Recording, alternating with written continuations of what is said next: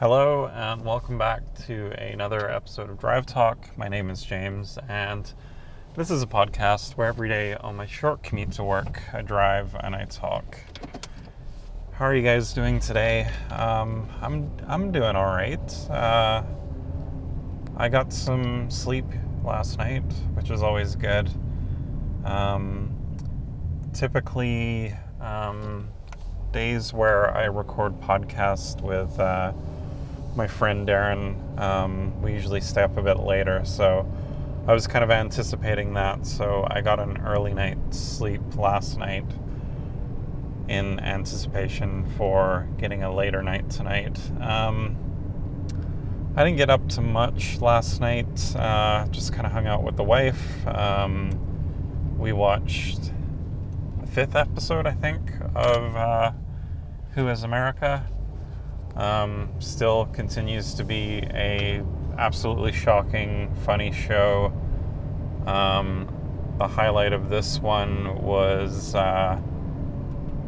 his ex-con character. Basically, this guy who got out of prison is trying to make a better life of himself, and he's being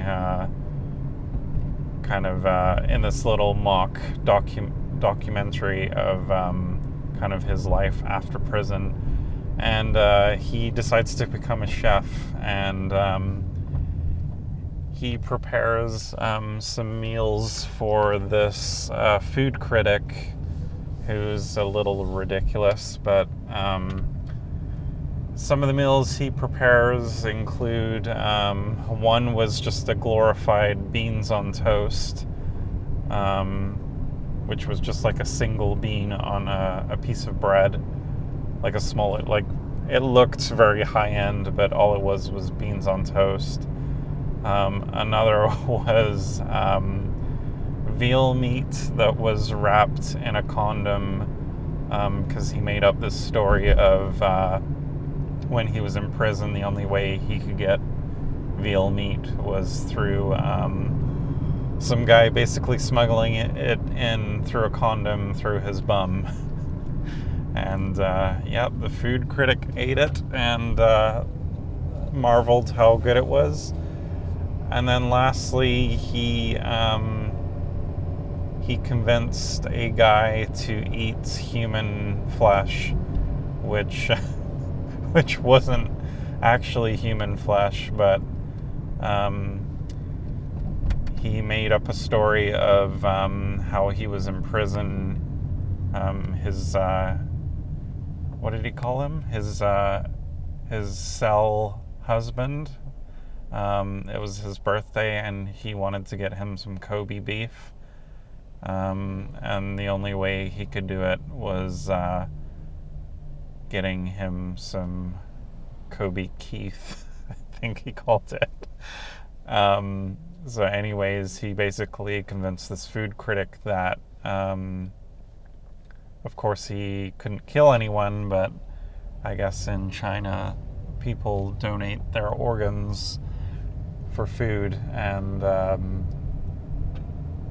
not only does he make this guy eat the food, but he also sends a message to the parents of the boy that supposedly he's eating, saying thank you for letting me eat pieces of your son. Of course, it's fake, but the fact that this food critic went along with it is absolutely hilarious. I guess the other thing that I wanted to kind of chat about, which is really hard to keep track of right now, is everything to do with Trump. It seems like things are crumbling around him, just as I kind of thought they would. But much like the election, it's kind of hard to feel positive that this guy is going to be out of here soon. I don't know what it is about him, but he almost seems like he's this untouchable person. I think if any other person was doing the things that he was doing,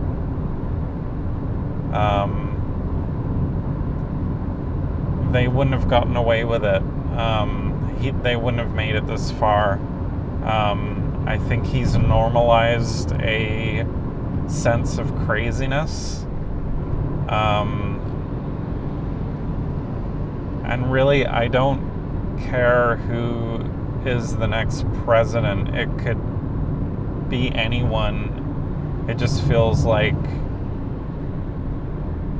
I feel like the world's kind of exhausted hearing his name, and I know I'm kind of contributing to that right now, but I feel like the world is getting a little tired. And can you imagine a day where we don't bring up his name or think about him or read him in the news? Like, that's more what I'm looking forward to at this point, is not having him occupy any space in my brain or any space in kind of society. I guess I could maybe do a better job of removing myself with the coverage, but it's just so hard to not pay attention to all the craziness that's happening. As you guys know, Cohen and Manafort were convicted of criminal charges. The big bombshell was Cohen kind of said, yeah, I took out that money for paying 2 women off, but it was under basically Trump ordered me to do it. So Trump was fully aware of this breach of campaign finances. I have a feeling the rabbit hole goes a lot deeper. I almost feel like this is an easy out for him if the Russia thing doesn't start spiraling out of control. Yeah, I mean, I'm really curious to see how all of this is going to end, because it feels like, and I'm really hopeful that this will end. Like this will be over at some point. It kind of has to be, right? Like, we can't keep living life like this for another 4 years or whatever is left if he gets reelected. Which I really hope, like, is it 2020? I really hope, like, that is it. Like, I hope if he does not go to jail or gets impeached, I hope that 2020 is the end, and hopefully he hasn't done too much damage by then.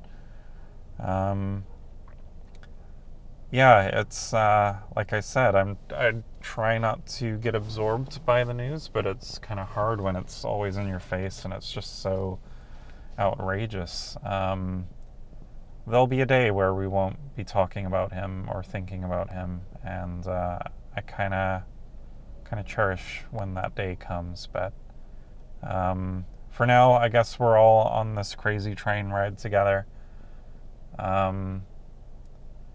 It's really kind of